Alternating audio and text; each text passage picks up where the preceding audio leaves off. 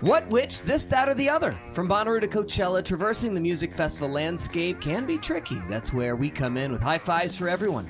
The What Podcast with Brad, Barry, Lord Taco, dedicated to exploring the entire festival scene. Brad has worked in the radio industry for more than 20 years and currently lives in Brooklyn, where he is program director for 3 stations, including one in New York, one in Detroit, and one in Miami. Barry's been a reporter for the Chattanooga Times-Free Press, covering all aspects of the entertainment industry since 1987. That's before you were born.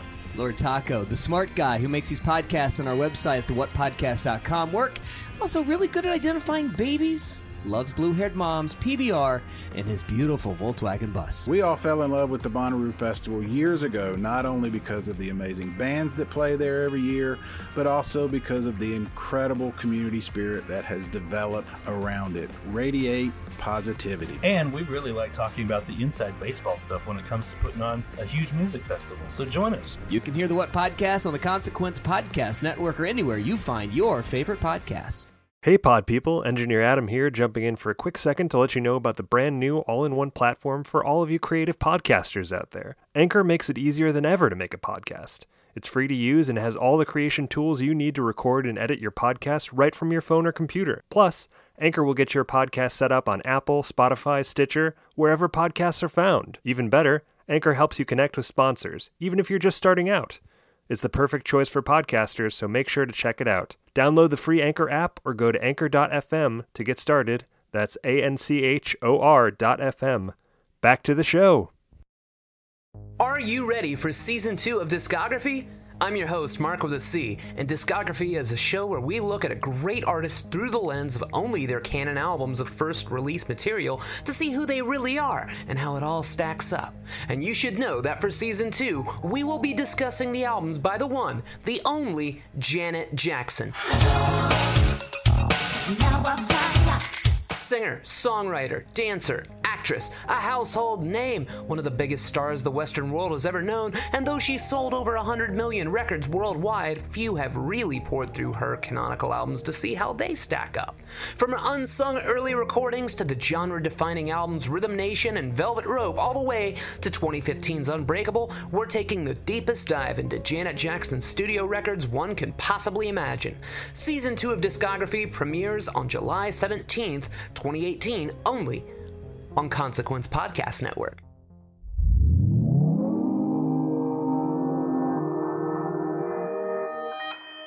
Consequence Podcast Network.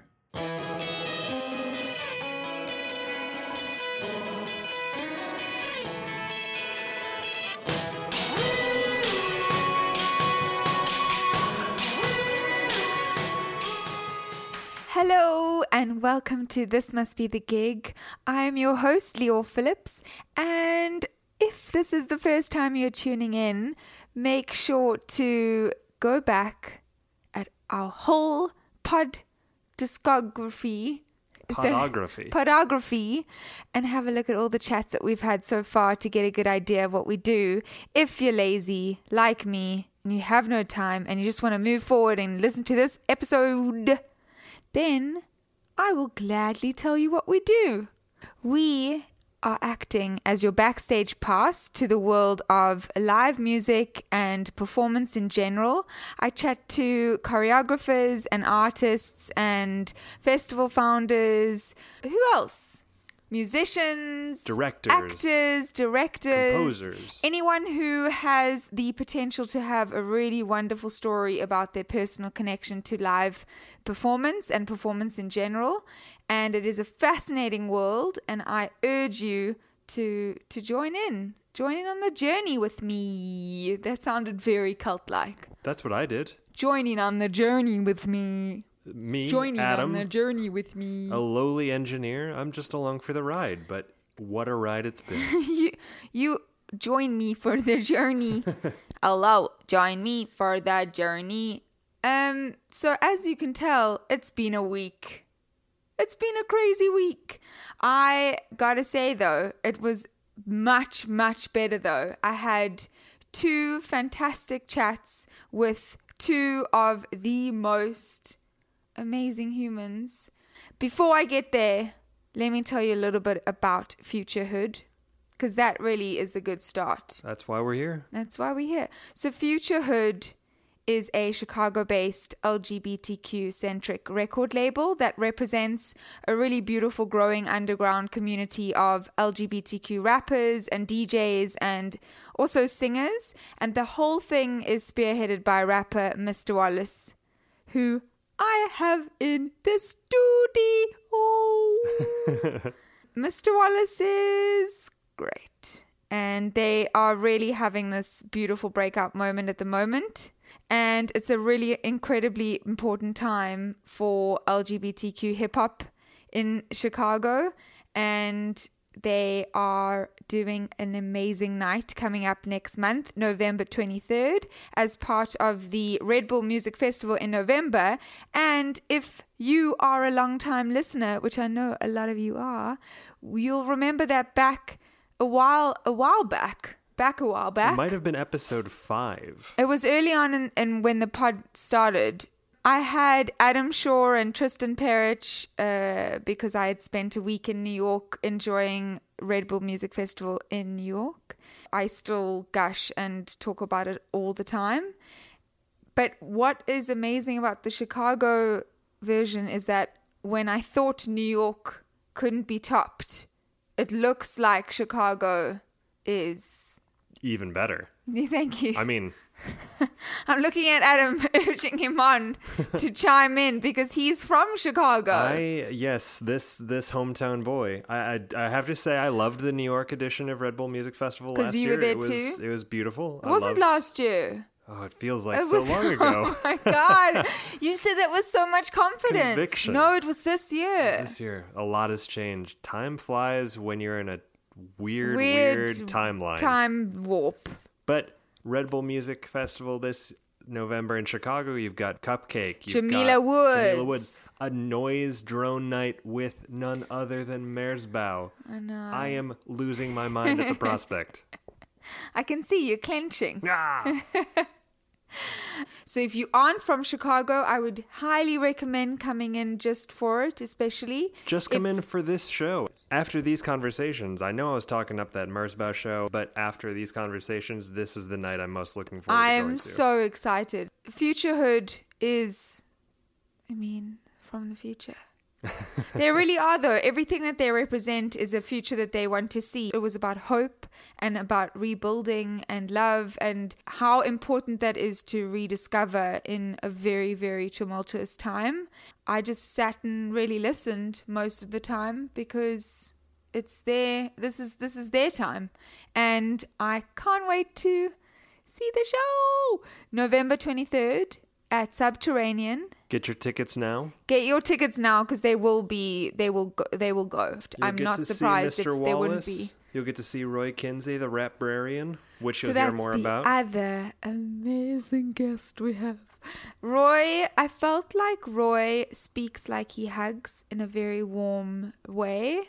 And Roy and I had a really beautiful hour together. As a former library employee myself, I'm so glad to see someone repping the Chicago Public Library system. And how interesting. He tells us little stories about his experience there and how that informed the way that he interacts with people, how it informed the way that he interacts with his art.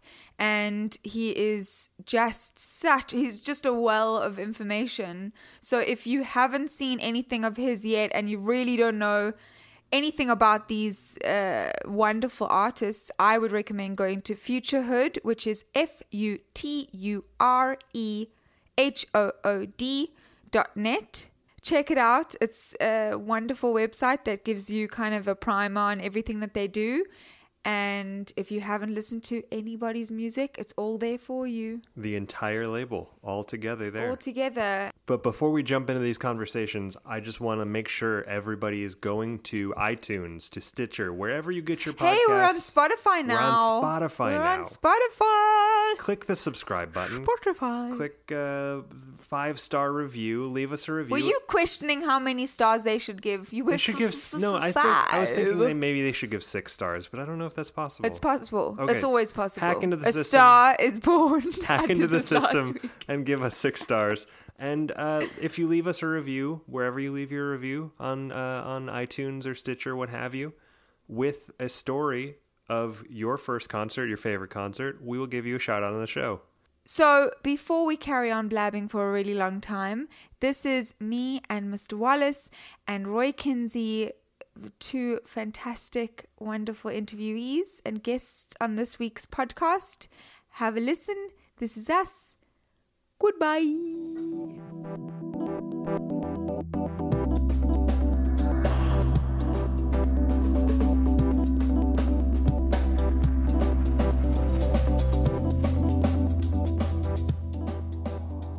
For somebody who isn't really well versed in the whole Chicago scene, why did you feel the need to start the initiative and start the label? There are a lot of artists in Chicago that are hustling to be noticed, and there are a lot of institutions that sort of prey on those artists. There are a lot of studios that are charging a lot of money for people to get access.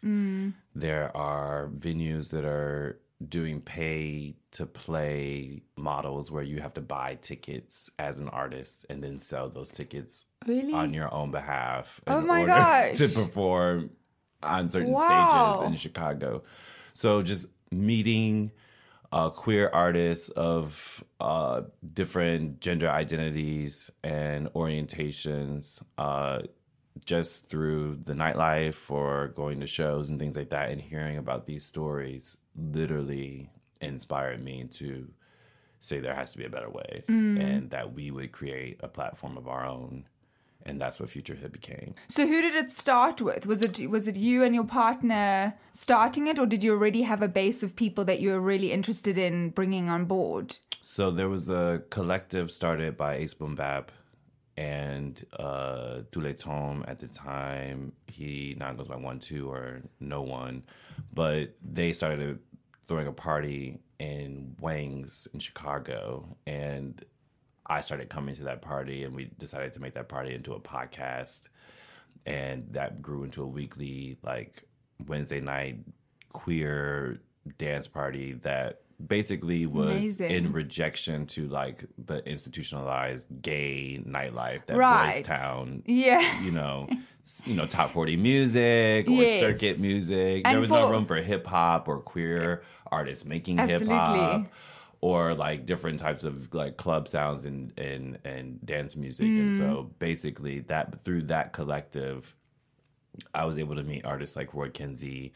I was able to meet artists like Casey Ortiz I met just out in Boys Town, but like she would come sometimes to Wang's and she was also interested in the movement that we were doing. So that's when I started to see who in the city was resonating with what I thought needed to exist here and what I was actually creating, who I was creating it for. And then through that party, Banjo Report, and that collective and our performances throughout the city and our parties throughout the city, I started to meet all these other artists that became the base of Futurehood. But did you find in the beginning, especially because you were doing something that it was familiar to you, but it was new to the city, did you find any challenges in the beginning to really speak your voice and make sure that you were heard and also written about and spoken about in the right way? Because I think a lot of people think, oh, you can just start collectives now because people are more aware, but it's actually much harder. Because you need to have a footing in the industry and you need to be taken seriously as well, not just as something, that is current or trendy. So how did you break through that? Well, my background is in retail sales. Oh, so okay. I could sell ice to an Eskimo. And I do luxury retail sales too. So I had the skill set to look at our collective and figure out, okay, what is trending right now and what language will get someone's attention. And I was able to craft press releases and things like that were picked up by the Red Eye, and they promoted some of our events, and the Reader also promoted some of our events.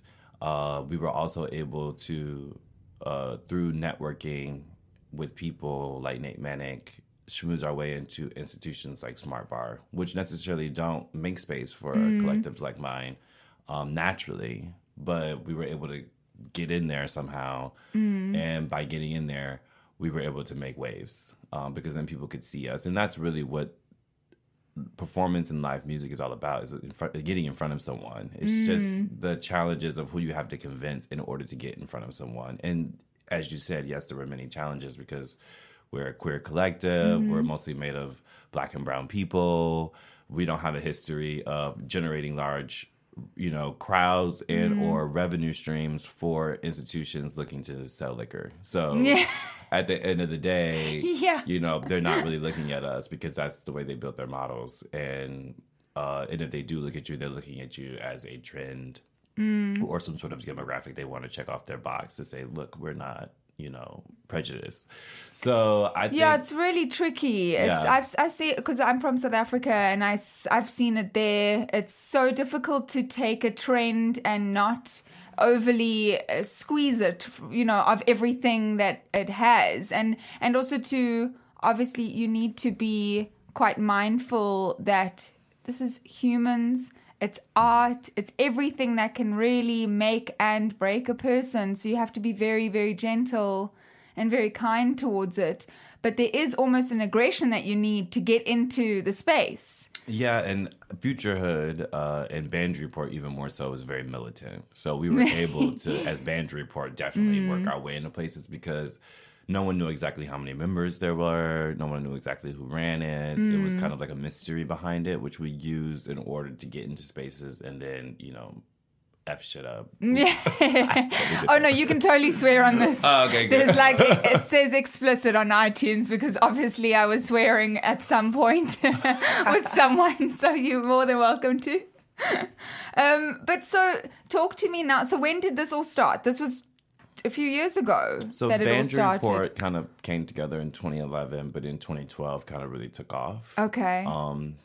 And then by 2013, we were touring nationally during festivals and things like that. And I started making solo music on my own as Mr. Wallace and putting that out on the Bandry Report SoundCloud because we were a collective. And that idea started to grow. But because Bandry Report didn't have a face to it, and there was some mystery behind it, that being the vehicle or the umbrella didn't seem to connect fully.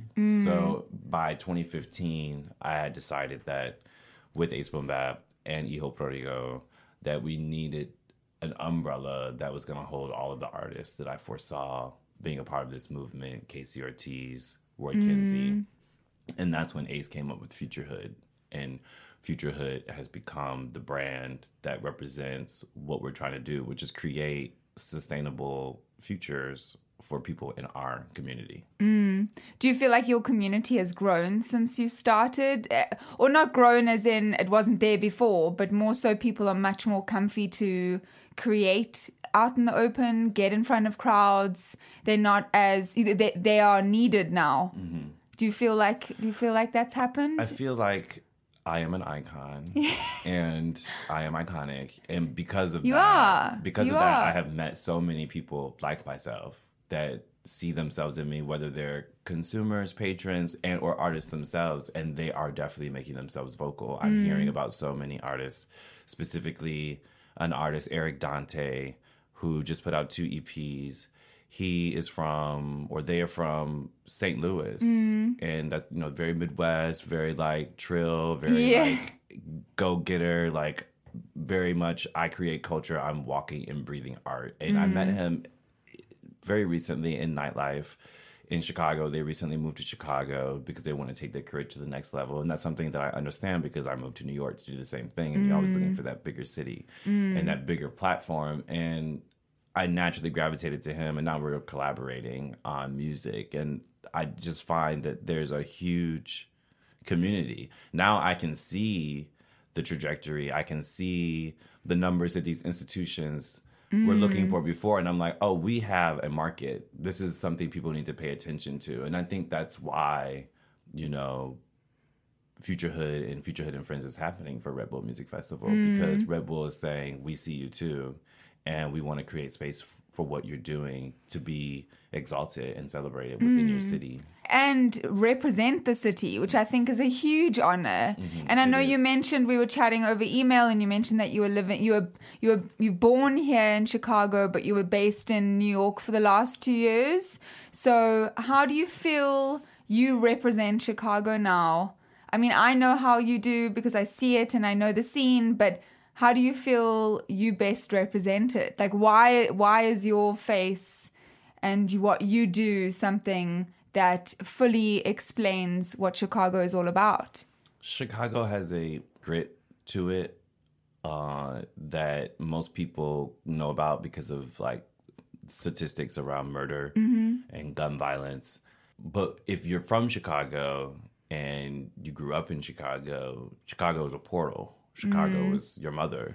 Chicago is your womb, and there's a softness and a femininity to Chicago that breeds the creativity and the innovation that happens here in this city, from house to blues to jazz and soul and funk and disco and all of these things that have been really big and popular here. And I think hip hop has shown that too, and is showing it even more so through artists like Casey Ortiz, Roy Kinsey, Blue Bone, myself, Mr. Wallace, that we have these very strong and hard sometimes attitudes, but we're also very soft, and we also have a nurturing and healing aspect to us that we want to purvey in our art.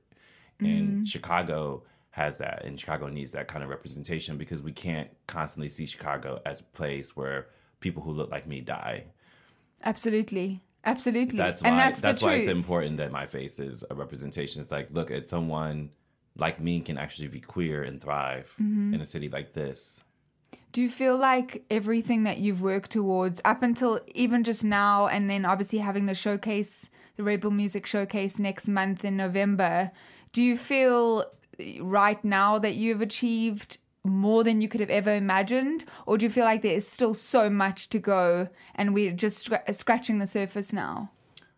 Both. Okay. Yeah. The title of this podcast is This Must Be the Gig. This Must Be the Gig. Yeah. And that's literally, when I saw that, and I was like, oh my God, this is perfect. Because this is really the gig. This gig has activated Futurehood and Mr. Wallace in so many ways, because it is validation and it is an opportunity to show them not only all the things that I've learned and all the things that I've wanted to say and all the things that I've experienced up until now, but where I actually want to go in the future. So that's why I feel like, yeah, this must be the gig, because this is my opportunity to show everybody what I've been building all this time, but then also to set the stage for where I want to go in the future. And I know that this is really a beginning on that journey, as well as an ending on a previous journey. Because I think a lot of people get so crazy with the movements going on, and people want to support as much as they can, but they don't know what it feels like. So there is a moment where you need to step aside and just let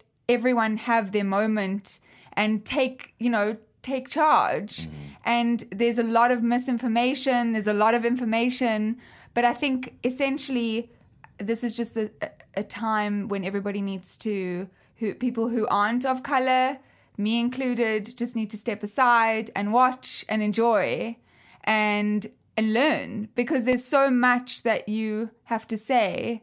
And absolutely. I'm worried that in the future, it's just going to be more and more people getting opinions because they suddenly woke and informed. I can't believe I said woke because I'm not American and I'm not, not part of my lingo. But you know what I mean? People, I totally understand. People just understanding and waking up to ideals isn't enough sometimes. I think really it's time to just be quiet, really, and just watch and enjoy. It's time to heal. It's really time to heal. There's a conversation in the media about the political climate and where our administration has taken us. And there's a common conversation around this being the last hurrah from the white supremacists and the last hurrah for this older version of America that they want to make, quote unquote, great again.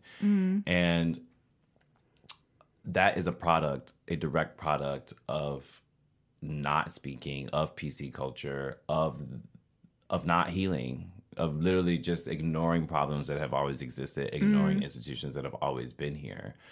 And so that's why I say it's a moment for healing. And it's actually a moment for healing not only between people of color or people who consider themselves to be white and people of color, but also between people of color and specifically within the Black community and within the brown communities, because we've seen the oppression tactics that were used by groups of white people against brown people and Black people. We've seen those same oppression tactics used by Black and brown people against Black and brown people because they have different orientations or different gender identities.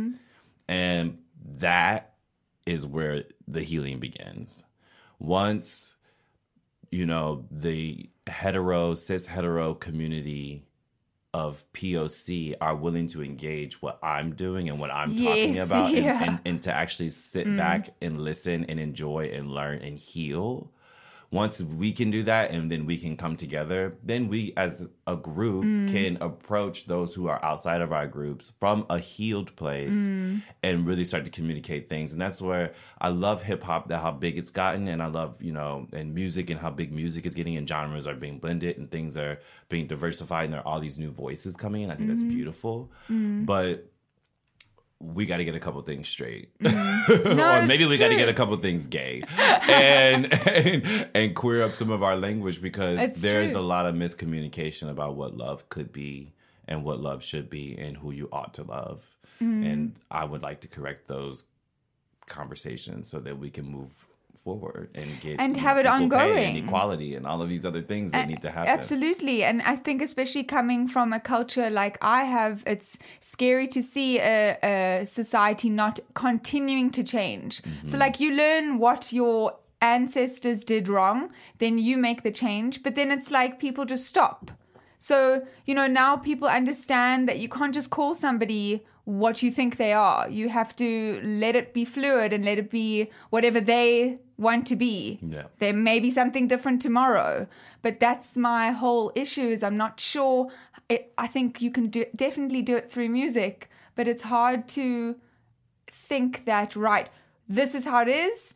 Everybody's different. Accept everybody. Move on. Yeah, that's kind of how my brain used to work. The conversation changes. It does. Yeah. That's how my brain used to work. And I'm like, why don't people catch up? But I learn fast. And I was actually having a conversation with a man a couple of days ago who is, he considers to be pansexual. He's trans amorous. He's dated trans women. And he says, your music is amazing, and I love your EP, the Faggot EP. He's like, but I think that music is for 2020. He's like, a song like Hormone and like the pun between whore and hormone and moan and hormone.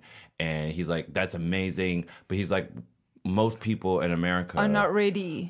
Don't know that trans people take hormones. They don't know that's their reality. And so where I'm making a kind of like a pun and like a subversive track about that, he's like, most people don't know that. So when most people know that, then your music can be received in a bigger way because they just are ignorant. And actually, I like that he said that because I felt like, well, yeah, that's true.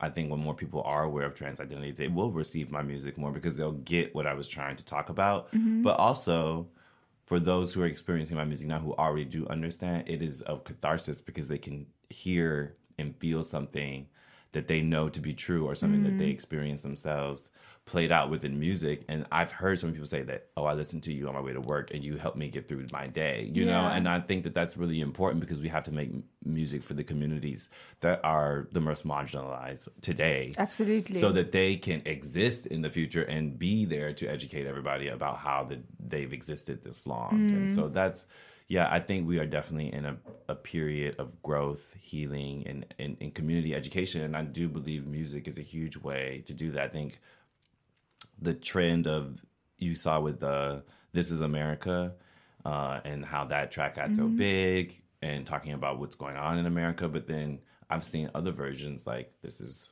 this is France or this is Paris and this Absolutely. is that. And like, everybody's these problems going are all through over the it. world. And so we're learning to connect through music in ways I don't think we're even aware of yet. But because nobody's scared anymore, well, there are communities that are scared, but people are taking charge to be the first to stand their ground.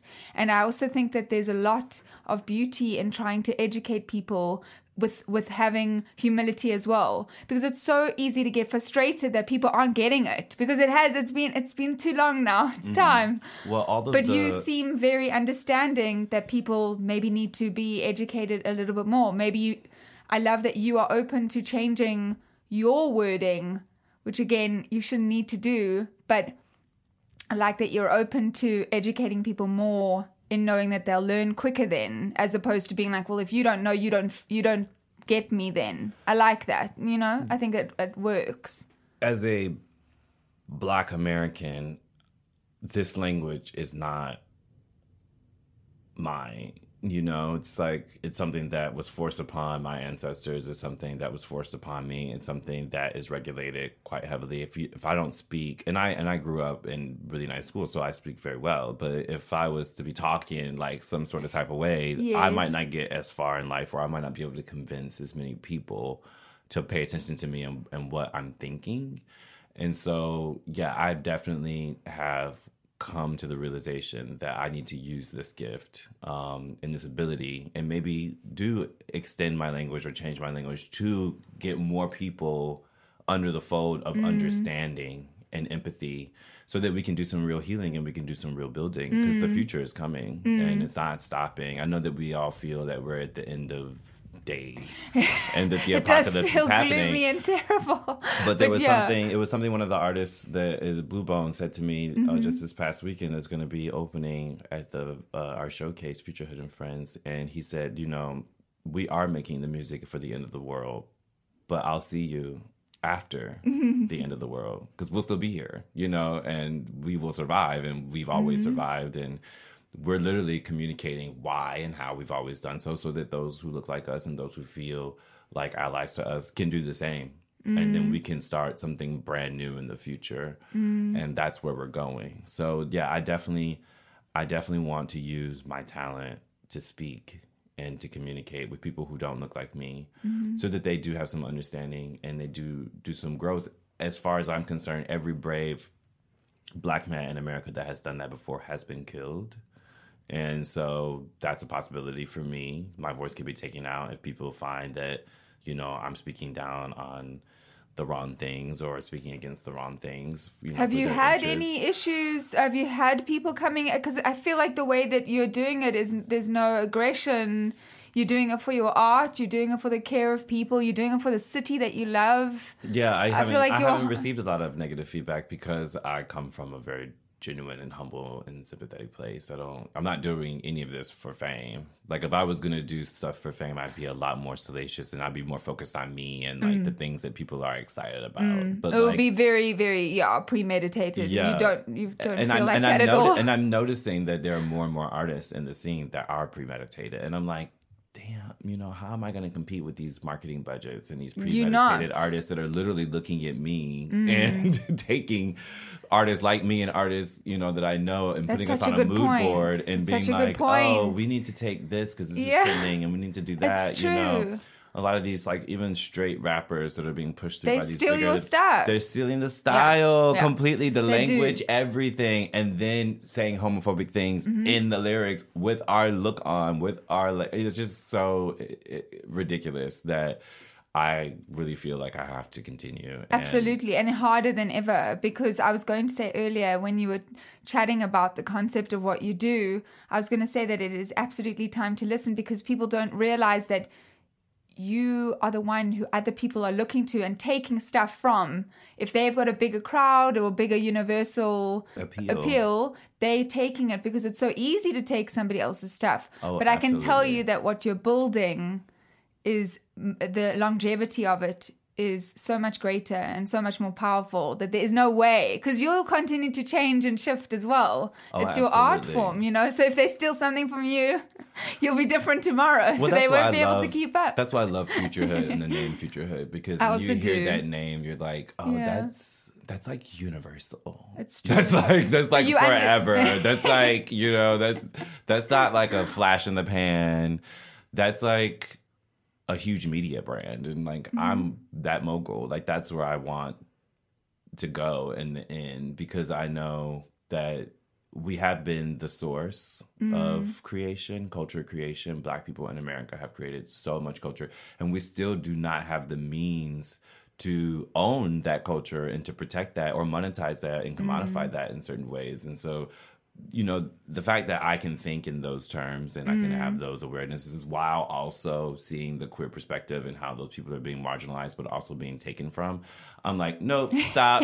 We got to fix this, and that's where I become this spokesperson and I become this like thought leader, and I want to do these things. And I'm like, it'd be great to just be a speaker or whatever, a politician maybe. But I think, I don't know, in this day and age with so much content, like I think content is still king, in that if I can create music and videos and interactive experiences, shows, like it's Future so Hidden Friends, meaningful. which is going to be a liberating Huge. experience. This is like we're building a spaceship to take us to a place of liberation. Yeah. And we're using the joy of these queer and Black and brown voices to power that spaceship. I think that experience is going to be so healing and so exalting and powerful for Chicago that the wave from that should reach around the world, and we should start to see more and more growth in this field and in this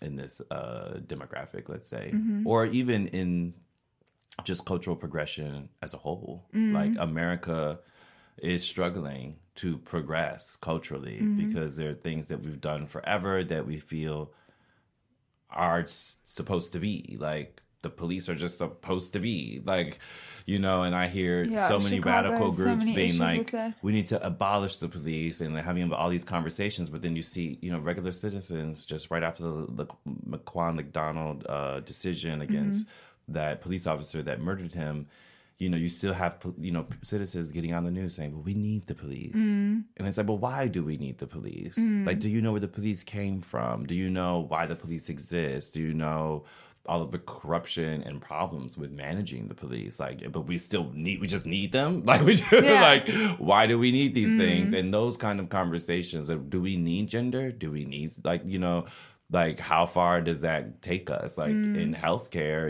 things like that, that's important. But when we get into corporate in America and stuff like that, we are hindering so many people. We don't even have equal pay. So is gender working? And if it is working, is it working for the right people? I think, and some people would say, yes, gender is a social construction and men rule society. So, of course, it's working because it exalts men. We can't sustain. We can't keep doing this. No.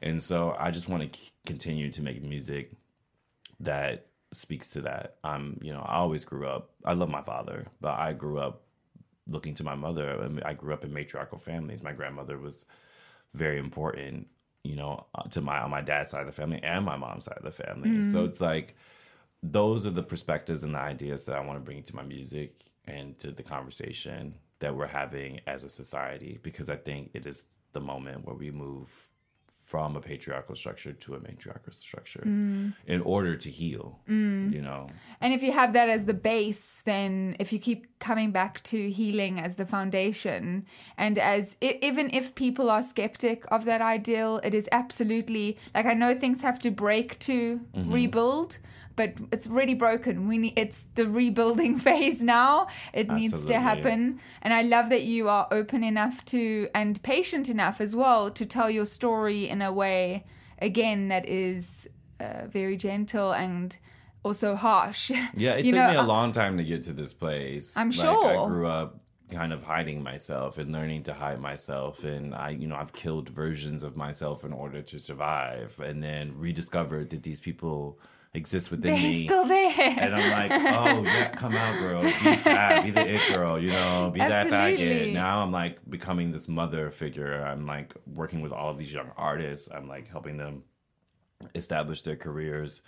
With this collaboration with Red Bull, I'm able to employ them and put them on major stages. And like that growth and that ideal of that I can be a nurturer or I can be a provider I can be a mother to those who don't have one, or who have lost theirs due to, them expressing their most truest inner selves. Then, I feel like I've arrived. Like, I feel so powerful. Like, at this point, I feel like I've created life and I've created an opportunity for others to thrive. And I just want to keep that going because I know that that's going to inspire an artist that's going to be so big and is going to communicate so much that is going to inspire the entire world. I've been looking at artists like Beyonce and Michael Jackson since I was a kid. That's what I aspire to, and that's what I inspire to inspire. So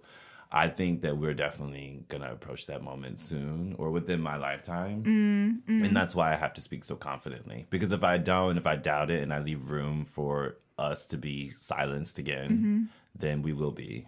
Absolutely. You'll just be steamrolled and stepped on. I know you speak about your mom being a big part of your life as well. Was your first concert in Chicago? Do you remember that first concert at all that you went to see? Yes, my mother bought me and a female friend tickets to the Pepsi Jam. Which I'm pretty sure, like, Red was like, why is she talking about Pepsi? No. I'm like, no. But it was the B96 Pepsi Jam. Oh, wow. And I saw, like, all of these artists that I loved. Like who? I'm trying to remember who was on that. Well, it was a very long time ago. The one thing that I do remember was I think it was IMX was the name of the group with Marcus Houston. They were one of the headliners, and I was I'm a singer too, and I'm really into R&B, and so I was a huge IMX fan. And I remember when they came out, I was super, super excited. Everybody was going crazy. But then the lead singer, Marcus Houston, he was singing, but it didn't look like him exactly. And he had this hat on that was really low and never took it off. And he did show us a little bit of his body later in the performance, but it wasn't like the Marcus Houston that we all know and love. So I'd still believe that he never did that show and that they had to stand in and do him, I like how you... like, that's the one thing I remember from like 15 years ago, because I was like 15 going to my first concert. So that was like, and you could never do that. You could never have a doppelganger come on stage and be you. But what's funny? My little brother looks just like me. And it would be funny to watch him do a Mr. Wallace impersonation. But I could never, and just like, that was just a thought. I was like, wow, like I would cancel, Yeah. But then like, there were so many people. I mean, I was there for that act. So it was like, I understood maybe the pressure of like sending someone out even though he wasn't capable or whatever the case may be. And maybe it wasn't. Maybe he was just sick. But I feel like that was a rumor then, and I'm like, I still think that was maybe the case. Maybe somebody listening felt the exact same way and will reach out to you and be like, oh my God. Do you remember? I was there. I was there too. And then also I know that you were mentioning how your whole way forward is to be a mother, and I know that you're working on your Cool Mom project. Yes. So tell me a little bit about that. Are people who are going to come to Future Hood and Friends show in November in Chicago, are they going to be able to see a little bit of that new project? Oh, yes. I'm preparing the project as fast as I can. I've been preparing for this project for 2 years, and there's all this like homework that I was supposed to do on myself that I have not done. It's just been like a slow process, but it's getting really, really close. I have like a track list now. I know the producers. I know which tracks I'm rapping on. I just need to like finalize everything. I do think that was a heavy sigh. Well, yeah, because I really want it to be out, and I'm trying to say this cautiously. I want it to be out before the show. But it might come out the week after the show. So I'm just kind of like, because I'm like thinking, oh man, do I have enough time? But we'll see. We'll say it so that it's out in the air, and then Cool Mom will be out the week of the Red Bull Music Festival Future Hood and Friends Showcase. Yes, and I will definitely 100% be performing the entire body of work on that night. Like, that's always been the goal, and that's what I'm preparing for. Yeah. It's just like, am I going to be able to finish the tracks and get them ready to put out into the world? But I think that's going to be the case too. So having that pressure almost for you, I can imagine, is maybe it will kick you. I don't know. That's how I always did school. I always did it that way. I wait till the last minute. My mom procrastinates. So Cool Mom is procrastinating too.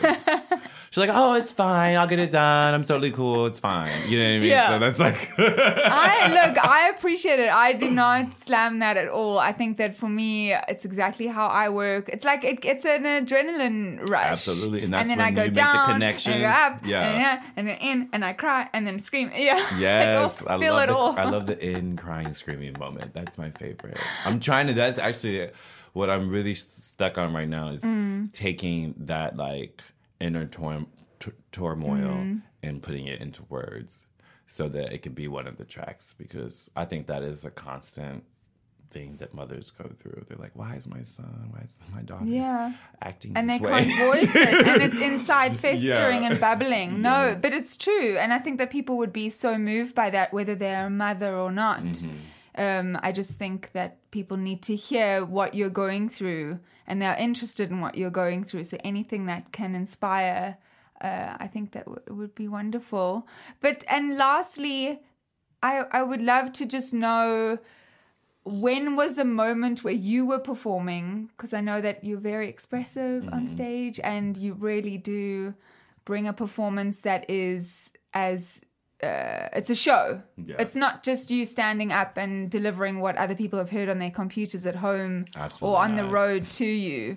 So how do you... Is there a performance that you've performed in the past that you feel you really felt, wow, this is exactly what I want to do. This is who I want to be. Was there anything that happened like that? Or is it still, in the operative word, in the future, and you're still getting to that? I think that almost every performance is a cathartic and healing moment for me, where I'm like, this is where I'm supposed to be. But I do get so much up into like building the platform, building the website, it's designing the clothes, brand. putting the brand out. I love that. I come from a background of retail. You know, that's where I thought I was going to spend most of my life in the marketing and things like that. But when I hit the stage and I perform, like I become Michael Beyonce. And I feel like I'm sending out the frequencies that this body is supposed to send out, so that the people around me can do the work that they need to. Specifically, my last performance, where I got to hit the stage and do stuff live. It was like a month ago, I think it was. It was with Roy Kinsey at his Blackie brunch, which was on his birthday, and at Sleeping Village, beautiful venue. And his performance was really beautiful. And I got to actually close the show. So it was like after his really dynamic, really beautiful sermon with the coffin and the dedication to his grandmother and everything. It's like, okay, now here's Mr. Wallace doing some cool mom stuff. And a lot of the new music I'm working on, where it's very healing and where it's very like thought provoking, it's also very fun and like kind of very turn up and like it bangs. So I started, performing, getting the energy, and I just remember seeing this person very front row, just really into the music, and I'm performing stuff that no one's ever heard before, and he's literally singing back the choruses to me. And I'm like, that's work, right? You have to like be listening, paying attention, remembering, and then like hearing the audio cues and then jumping back in because you feel it and you want me to feel it. And like that exchange really blew me away because I'm like, you've never heard this song before. So this chorus is great because it's catchy and you got it.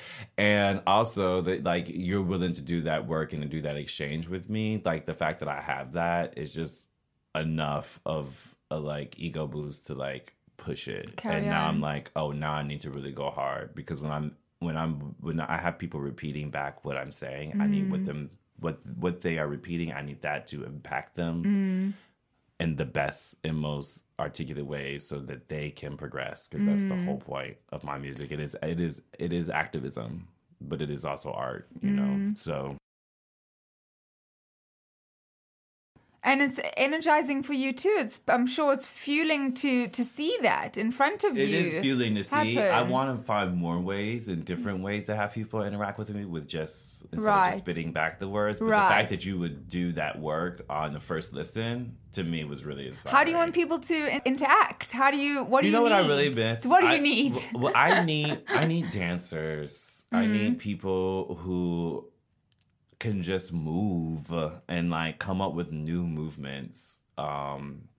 Because I missed that like moment where we were culturally creating like dance moves. Like Chicago's great for that. We had the Nene very recently. We still have footwork going very strong. Like, I want to see new movement. I come from a background of voguing and things like that, so that's great. And I'd love to see that happening. But I just want more movement, interaction between me and my crowd. Like, which is why a lot of the music that I'm working on right now is very like, you gotta bop to this, you're gonna dance to this, because I want to see people moving, as well as saying the words and being empowered. And being moved by just the words. I want them to be moved by the beats, the words, the feeling of the beats with the words, and just the whole audacity of the artist. And, how they came into knowledge of me. Absolutely. I've had people just be like, oh my God, I was listening to such and such and such and such, and Spotify brought you to me. And I love it. And I'm like, that's really cool. Like, I love to hear how people find things. But then I like also love to hear like, what do they do with them and how do they use them? Because I think music is a tool, and a lot of times, because of the way we consume it on the train and, at the store or whatever, it's become a background thing. It's not like a thing that we actively listen to. And I want to push people to be active with their listening, to think about the connections and all the puns within the lyrics and, the raps and the words and the songs. And then reinterpret it in new ways. Yeah. Like, I don't get nothing out of, I'll get a check. You can stream me into, you're blue in the face. Stream me, buy the t-shirts, come to the concerts. Yes, God, I need that. But if you can create something to extend what I've created and extend this mission, that to me would be the most beautiful thing. Thank you so much. I haven't stopped smiling. Thank you. So let's do a quick plug. So it's November 23rd. November 23rd, Black Friday at Subterranean. Future Hood and Friends, a showcase of Future Hood artists and underground queer artists or queer underground artists from the Chicago scene. And where can people get tickets? Do we know that? On Red Bull? Yes, redbullmusic.com/Chicago. And then where can they check out your stuff? Well, please go to futurehood.net. That's FUTUREHOOD.net. Futurehood.net. And you can find information about Mr. Wallace, Roy Kinsey, Casey Ortiz, Shea Butter, Rose LaBeija, Sky Shaker, and all the other. It's a beautiful site as well. It's so easy to go through and navigate. I was on it for hours because there's so much to see. I did that by myself. Thank you. Oh, wow. But I actually have a new site coming soon. Same URL, but I have more people, better people working on a site that'll be even more easy and more fun to use. Amazing. But definitely check out futurehood.net. You can find information for the Red Bull show there, and you can also see the new merch we just launched. Yes, buy loads of merch and wear it to the show. Please, I love it. Wonderful, thank you so much.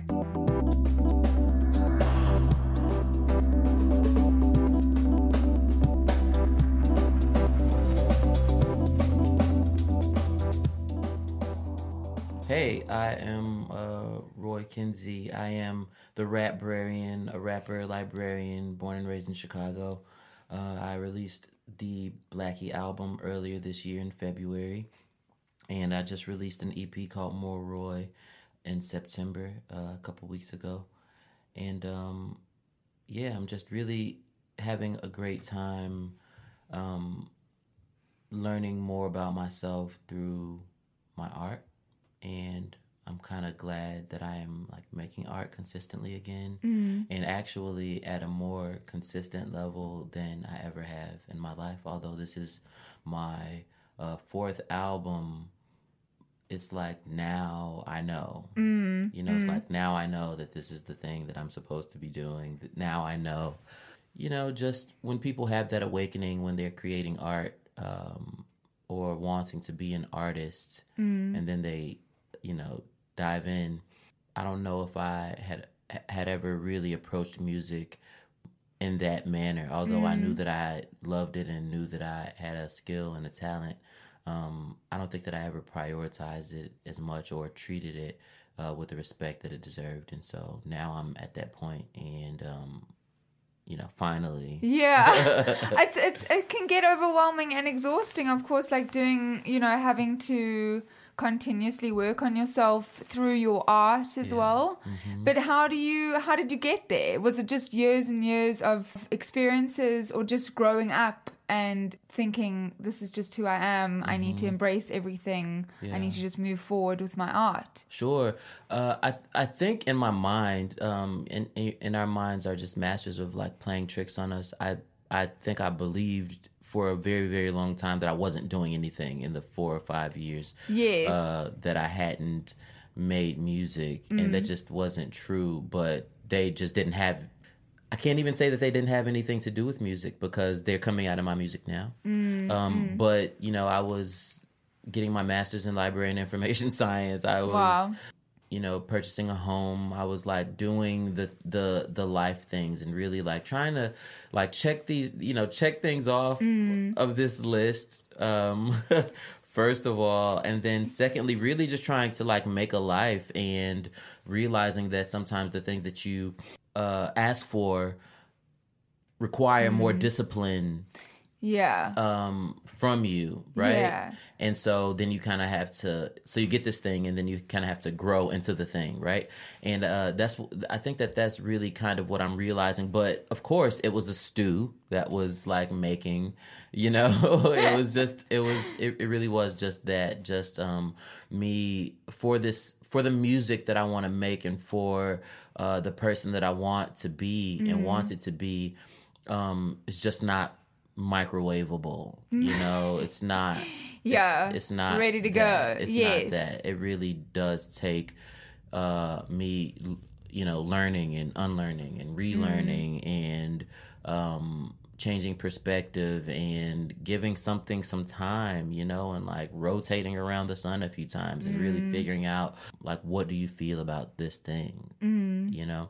And so that is what the Blackie album is. Essentially, it's really just a questioning of myself and my lineage, you know, an excavation of my grandmother's life, and Black folks on American soil, and it's really just trying to understand that story and understand that story to be able to move forward.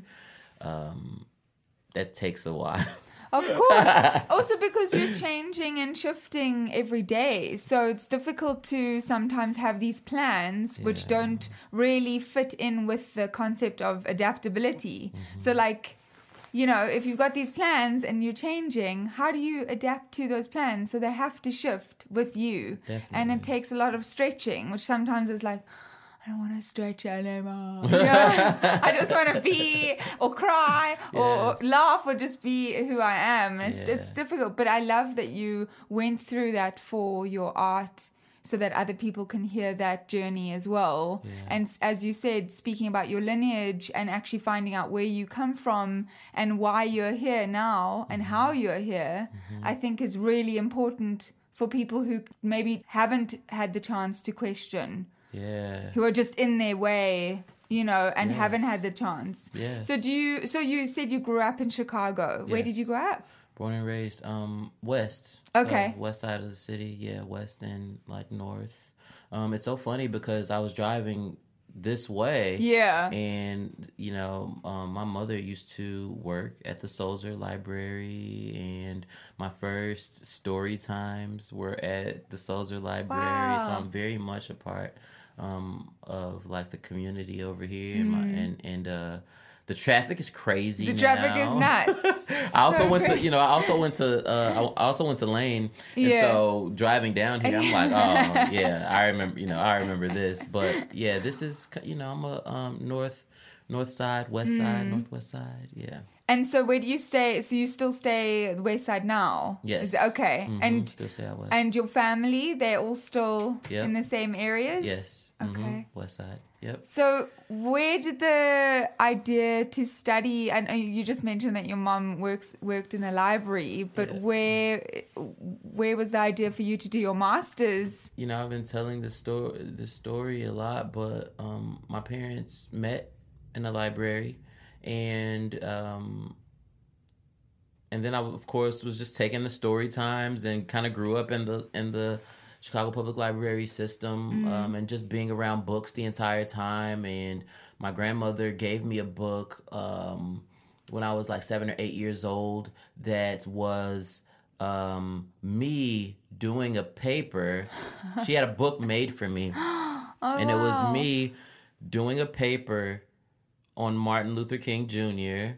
And then I got so I tell the story of Martin Luther King Jr., Rosa Parks. And then at the end of the paper, or at the end of the book, I get an A+ on the paper in the book. And it's so funny because it wasn't until this Blackie album came out that I found that book in a shoebox of mine. Wow. And I'm like, this makes so much sense. The fact that I'm like making an album that is like an offering to my grandmother that is about, what she did and how she was part of your life. Yes. I love that she made you a book about like what the future, what would happen in the future. That's so sweet. Isn't that wild? Oh my God. So she obviously was a big part of your life. Yes. What else do you discuss and cover during Blackie? What do you talk about? What are the things that, because obviously I've heard it and I have my own interpretation. Yes. And I can obviously pick apart the lyrics, but sure. What do you feel are the main things that you went in with? Thinking you would tackle, and the things that you came out with at the end? I was really doing some processing, and I was battling anxiety. I was, drinking a lot, and whether it's alcoholism or an abuse of alcohol. That's what my therapist and some other people said. They said that you were definitely abusing alcohol, but I wouldn't call you an alcoholic. Right. Yeah. It's neither, to me, it wasn't much of a difference. It was the fact that I'm putting mad energy into escaping, my reality for some reason.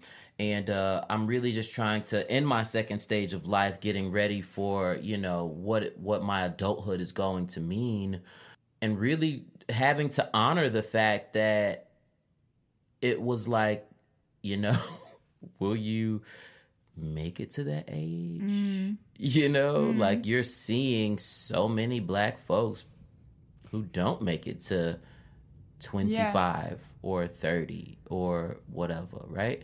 And so it was my grandmother's passing away that really made me have I'm to sorry about that. Thank you. Yeah, that really like shook me, that like rocked me and like rocked everything into place. And then a lot of things that I like read or come across, people always say, like that's the thing, right? Like that's the thing that ends up being the catalyst for change.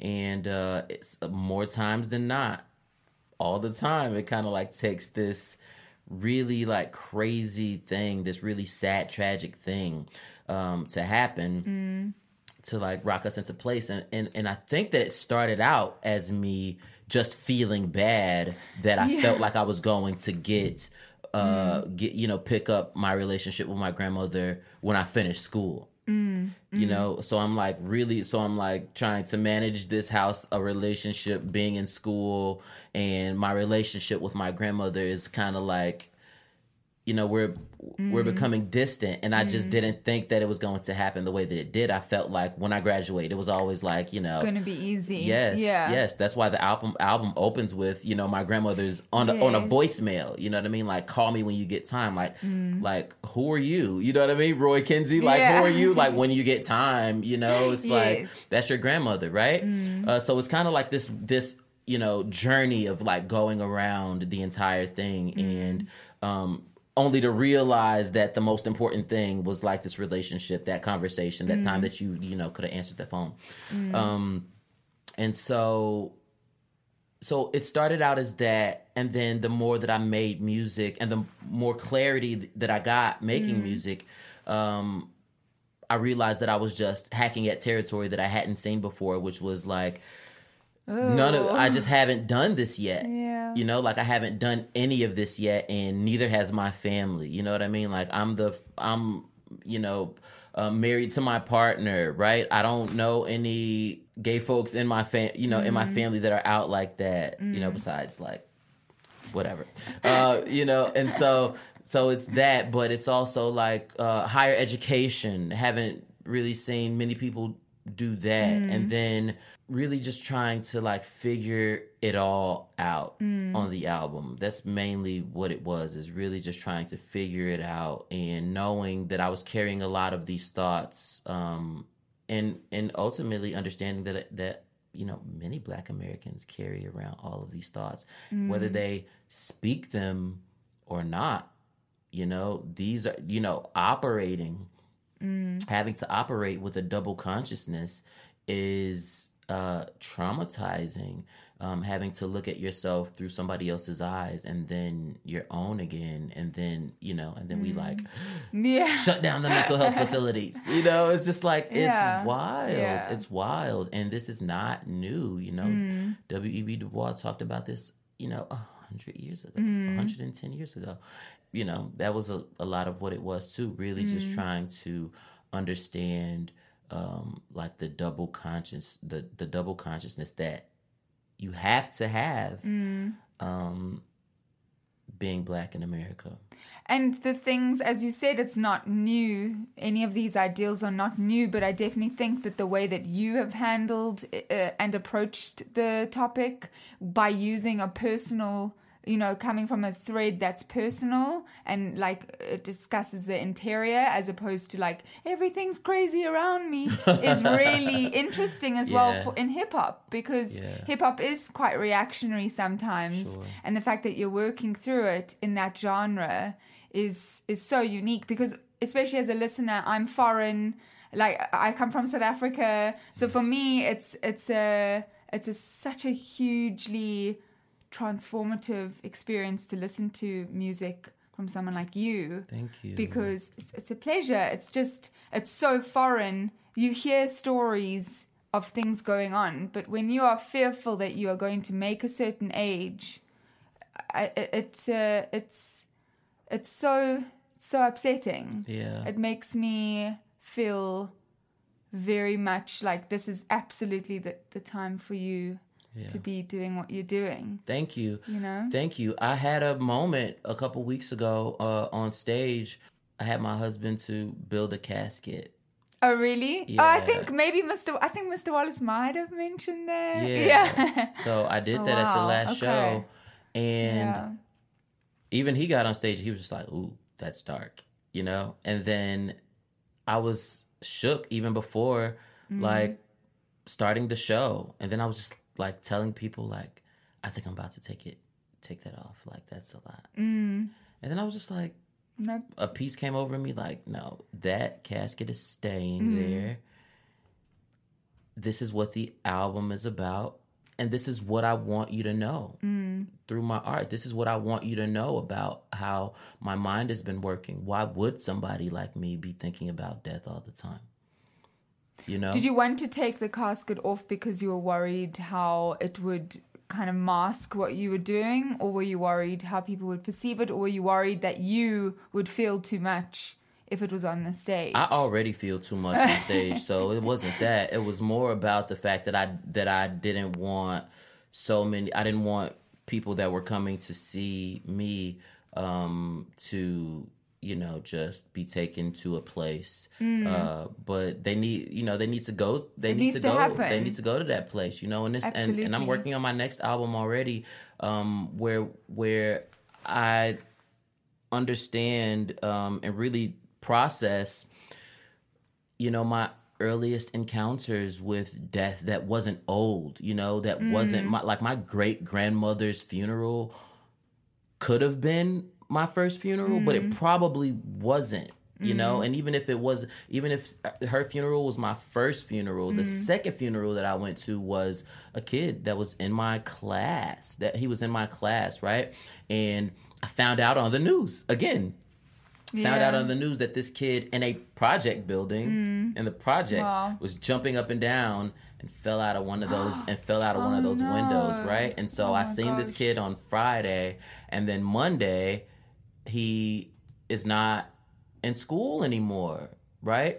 And so this is what I've seen, and this is what my father has seen, and this is what like so many Black folks experience, you know, where it's just kind of like people pass away. Sure, I understand that, but it's different unnatural, exactly. Right? And it's just like the traps. It's like, you know, this building isn't cared for, or the resources are taken from this neighborhood. It's just kind of like preventable, setting you up. Yeah. Yes, preventable deaths. Yeah. And just doing an excavation of my life and really understanding, like, for so long, you know, it really takes the exposure, it really takes the access, and it really takes the love, right? Like, my mother's birthday was a week ago, and we talked and celebrated her. Yeah. And happy birthday to my mother. And so we had a really, really great time, but I was really thinking about my mother's care and how so many people don't have that, right? Like, I work for Chicago Public Libraries, and I see huge communities of kids that, for whatever reason, are like just getting dropped off, just coming to the library, just like being there all day, just like without food or without love, and just like have somebody just like getting sent off, right? And my experience is so much different than that. And it's not that like I'm from neighborhoods like that.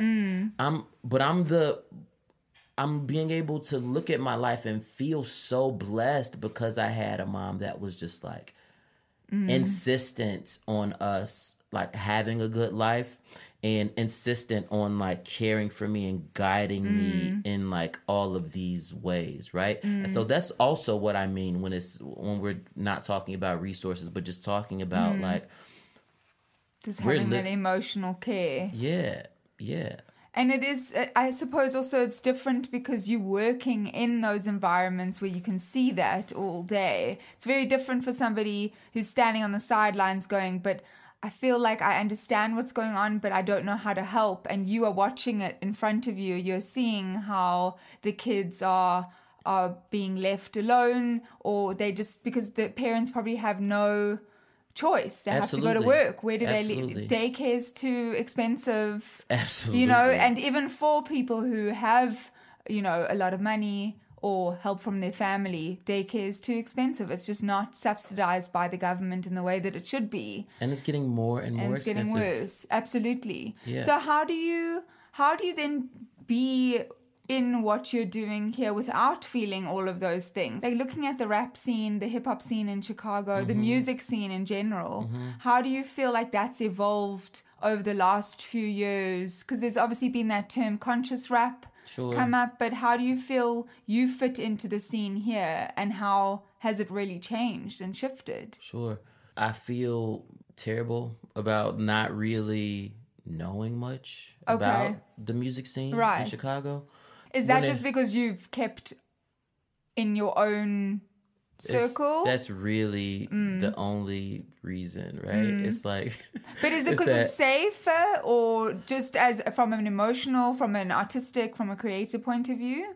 Just always just really because you like you have your community and you feel safe? It's not even... So it really isn't, you know, like the community in my circle. When it comes to me taking in music, I loved Saba's last joint. That was incredible. And I am such a sponge, and I'm, you know, I have to grow out of it. I just have my ways of doing things, but I can't really like listen to a lot of people because I'm such a sponge, and I know the music that I want to make, it has a huge influence on me. I am not a passive listener. Yes. Like, you know, like the way that I learn, and just like being in libraries, I know that there are different types of learners, and, you know, and so the way that I take in information, it's a lot of times I listen to instrumentals. A lot of times I listen to, you know, just beats that people make, especially in this moment of me like creating. I really don't listen to like a lot of people.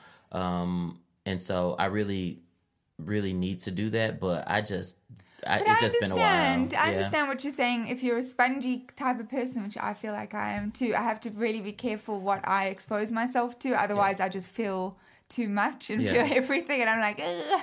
I'm burning up because it's too much. So I understand, especially from a creative and an artistic point of view as well, not wanting to let anything seep in too much and keeping it very authentic.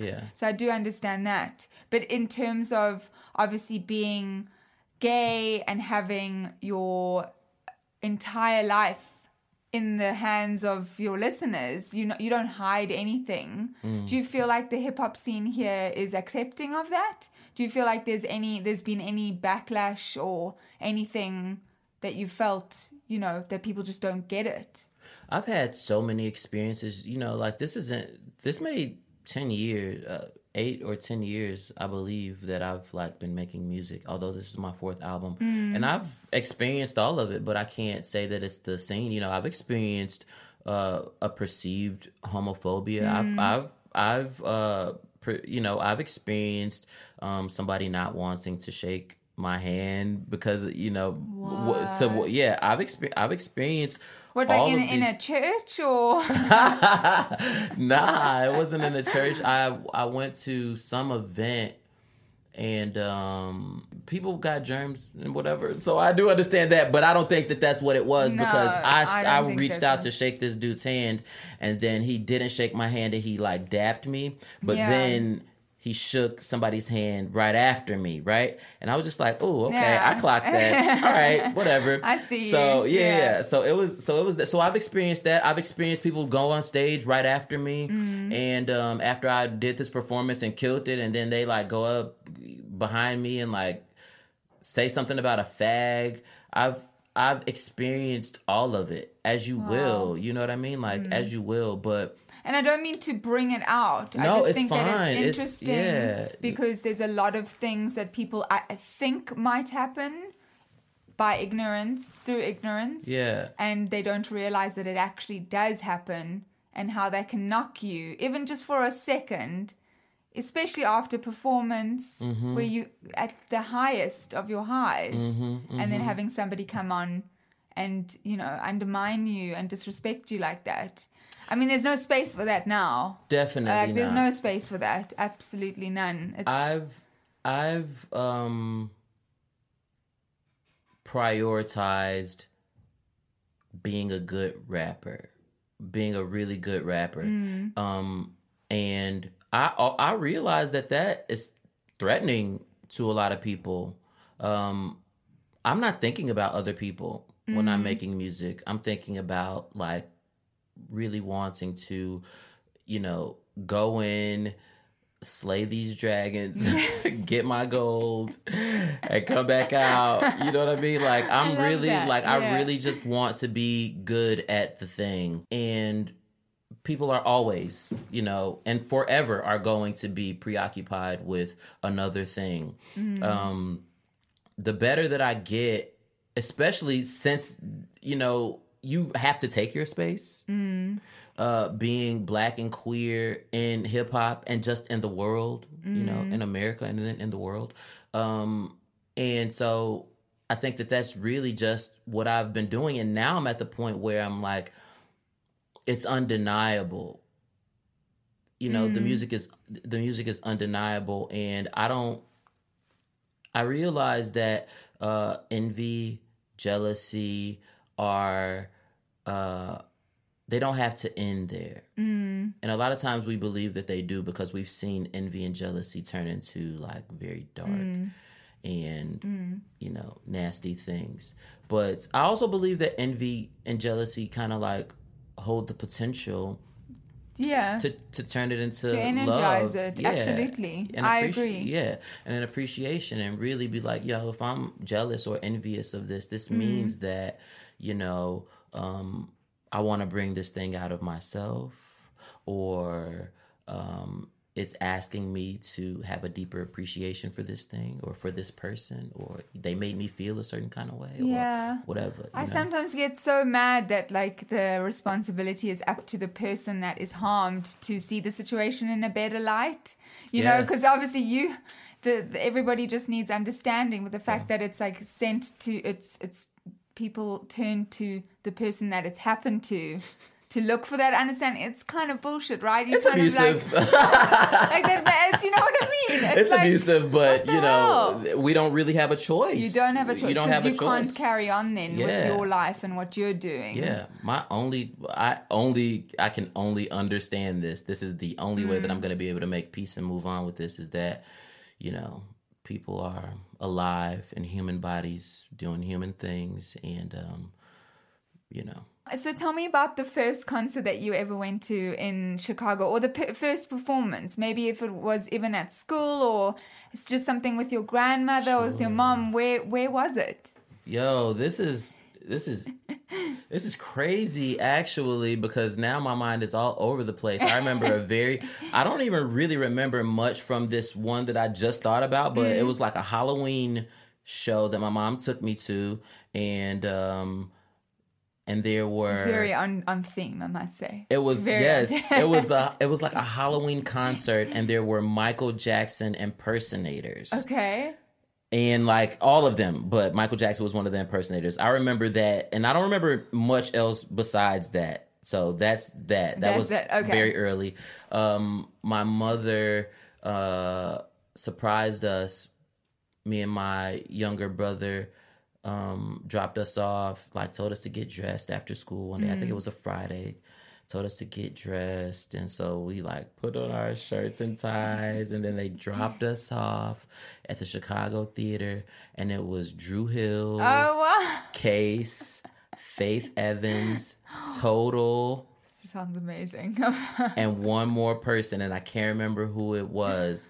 These 5 people on this bill, R&B show. Wow. And that was our first show. That was our first kind of like rites of passage thing. Like, you're an adult now. Yes. Like, you're going to a concert downtown by yourself.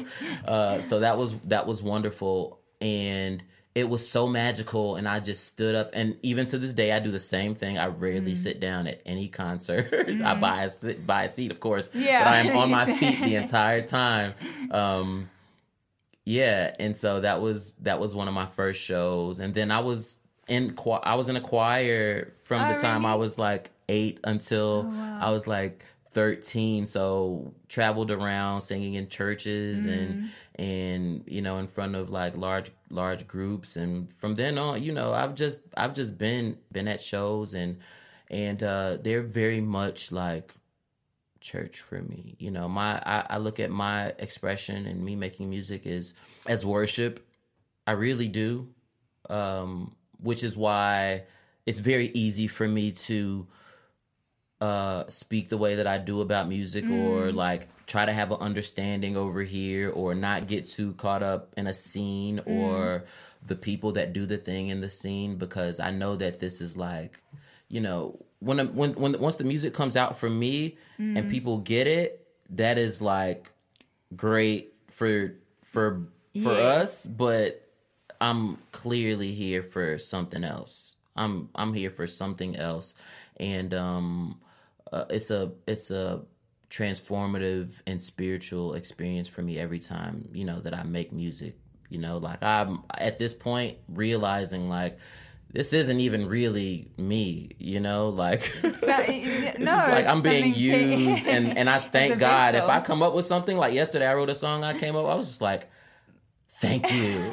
Thanks for using me for this. I appreciate it. It's like half ego, half not. Like, I'm going to get to take the credit for this, but I know that I will do your work for you. Yeah. But I hear you, and I love that you open to that as well. And sometimes people are always so fixated with how things begin and how the first note starts, how, you know, your lyrics start. Like, and the truth is sometimes it's unexplainable. You can't really put it to words. Yeah. So if it is the spiritual moment where everything's just kind of bursting and flowing out of you and you're the vessel, it couldn't be a better explanation, you know? Yeah. Do you remember then a show that you played where you thought, or maybe it could be the first show you played where you thought, like, this is exactly what I need to be doing. I need to be performing. I need to be out there. I need to be telling people what I'm feeling and sharing my story. Was there ever a show that you played?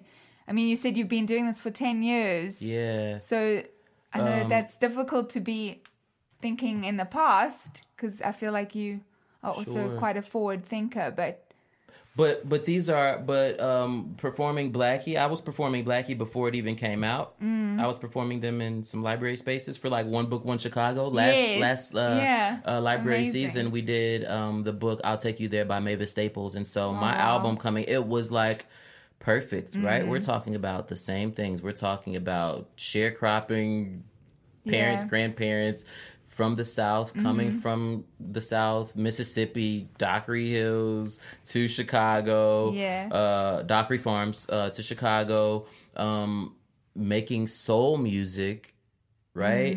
And talking about all these things. So then, you know, Blackie's the first album that I make that I am like abstinent from alcohol. Oh, wow. And so I'm like wondering how this is going to be, because I'm not performing this music in bars and clubs like I was performing my older music. I'm not performing this with a drink in my hand, right? And then the first time, I'm just so like, I'm practicing the song Jungle Book and realizing that it's delivered one way on the album and the recording, but it holds so much energy and anger that I'm like crying. Like I'm like crying performing the song, and then people are crying. Wow. And I think that's when I kind of like realized that, first of all, if I didn't have this song, you know, didn't have a place to like put this anger, then I'd be still walking around with it. Exactly. Yeah, and you'd still have it festering inside. Yeah. And then the other thing is that so many people come up to me and they're just like, thank you. I laughed. I cried during the show. Like so many people tell me that after every show.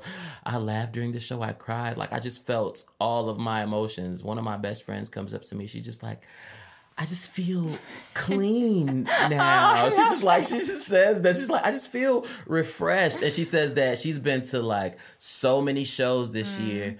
And she says that after every show, and it really is that. It really just is this journey through like all of the things, which is, you know, emblematic and symbolic of just the Black experience itself, right? It's just like, it has to be that. Like we end up in a celebration, and the celebration means so much more because this is why we're celebrating. We're like not celebrating for not, you know, just not for anything. Like we're actually celebrating because life is so fragile, right? Exactly. It's a party now because there was a casket on stage. We didn't did the whole thing. But I hear you. I think to relate it back to my experience, like moving here, our whole culture, because South Africa is the way that it is, you don't live every day flippantly. It's like if you're meeting someone, you get to know their heart, you get to know everything straight away.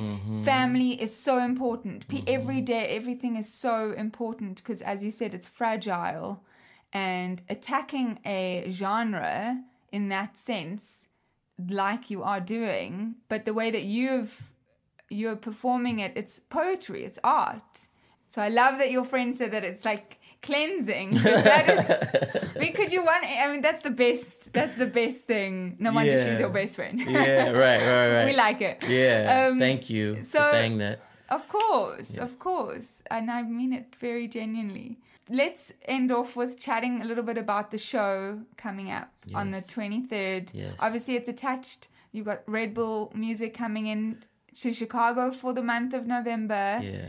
And then Future Hood and Friends is performing. Are you doing any other shows during the month, or is it just that one show?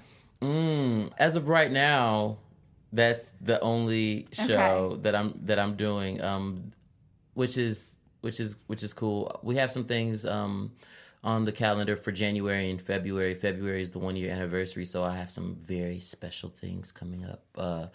But for November and December, we're kind of like, you know, keeping it a little low. But the other thing is that things just pop up as they have been doing since February, since we put the album out. They just kind of like come out of nowhere. And how can people find out? How do people find out about all the shows? Do they just follow you on socials? Yes, yeah. My social media is, my Instagram is rapbrarian.com. That's RAPBRARIAN, Rapbrarian. I'm also on Twitter at Roy Kinsey, ROYKINSEY. My website is roykinsey.com. And a new video just came out.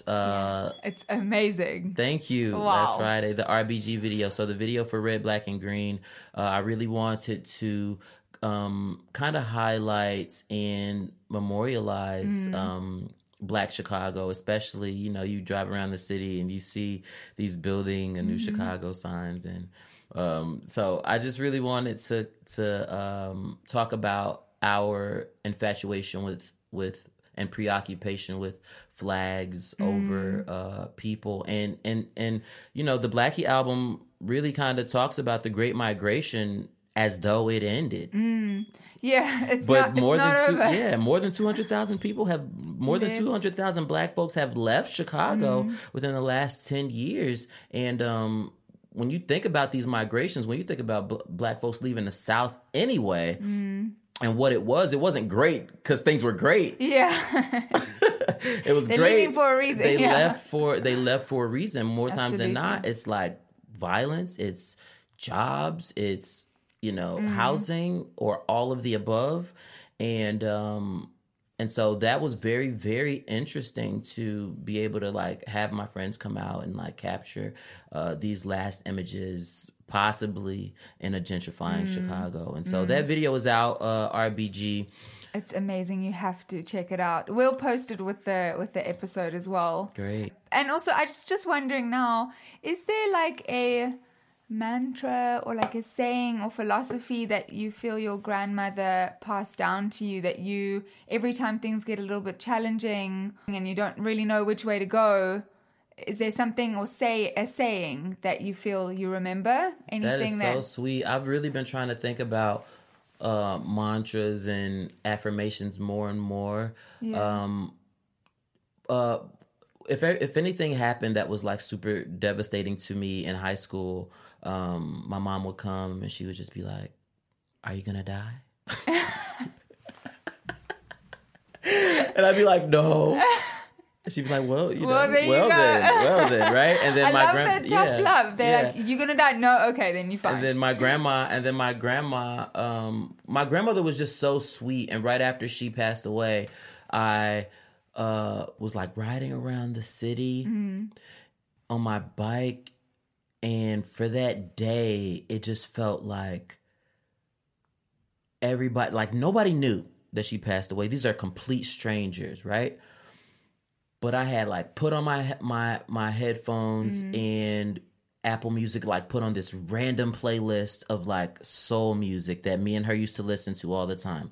So it was like Sam Cooke, Aretha Franklin. I'm like, okay, that's strange, but that's like right on time. Yes. And then the bus driver stops and just like makes sure that I like go past. Everybody's being super nice to me. And it felt like my grandmother was multiplied by like 100, right? It felt like she was like the sweetest thing everywhere. It felt like I was getting a hug from her. And a lot of times when you lose somebody, it feels the opposite. It feels like the world is against you. It did not feel that way. It felt like she was just even more grand and that she was everywhere. And I've just been realizing more and more, you know, just like you can just put a little honey on it. Like just put a little honey on like all of these situations, because that's literally how she was. She was like the queen of like, bless your heart. She was like the queen of that, you know, just like super sweet. And so at this point in my life, especially even in this year, it's really just like sweetening up just a lot of this. So like a lot of these things don't even really, you know, need a bad attention from me. Absolutely. A lot of this just needs just love. Ask for my sweetness. Yep. Yeah. Mm-hmm. Oh, well, thank you. You've been so sweet. Thank you. You too. And buy some tickets. Yep. Please. Yep. Buy some tickets. Buy some tickets to this Red Bull show. Come out. It's going to be a very important performance for me. I already feel it. I mean, every time I get to perform this album, it's important. And just being able to do it with Red Bull absolutely is crazy and amazing. And so I'm really, really glad to be able to like share it in this capacity. And thank you for having me here. Of course. Yeah. Wonderful. Yeah. Okay. Bye. Bye-bye.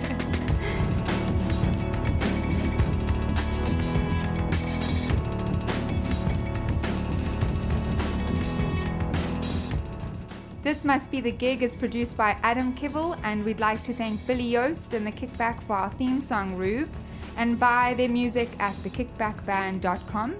Lexi Frame for the artwork, Daniel Brater and Dean Berger for the additional sound design, and the Consequence Podcast Network, where you'll find a bunch of other amazing shows.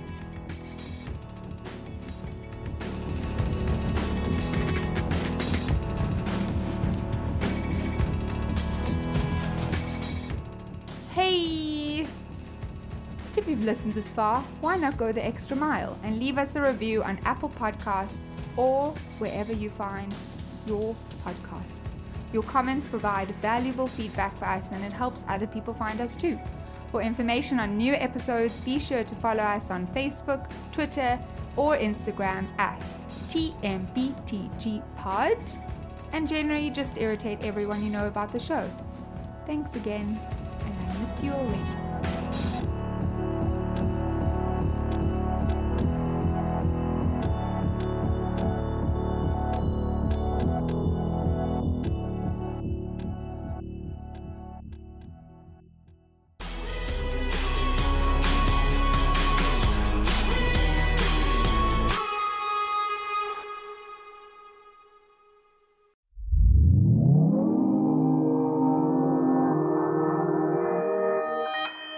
Consequence Podcast Network.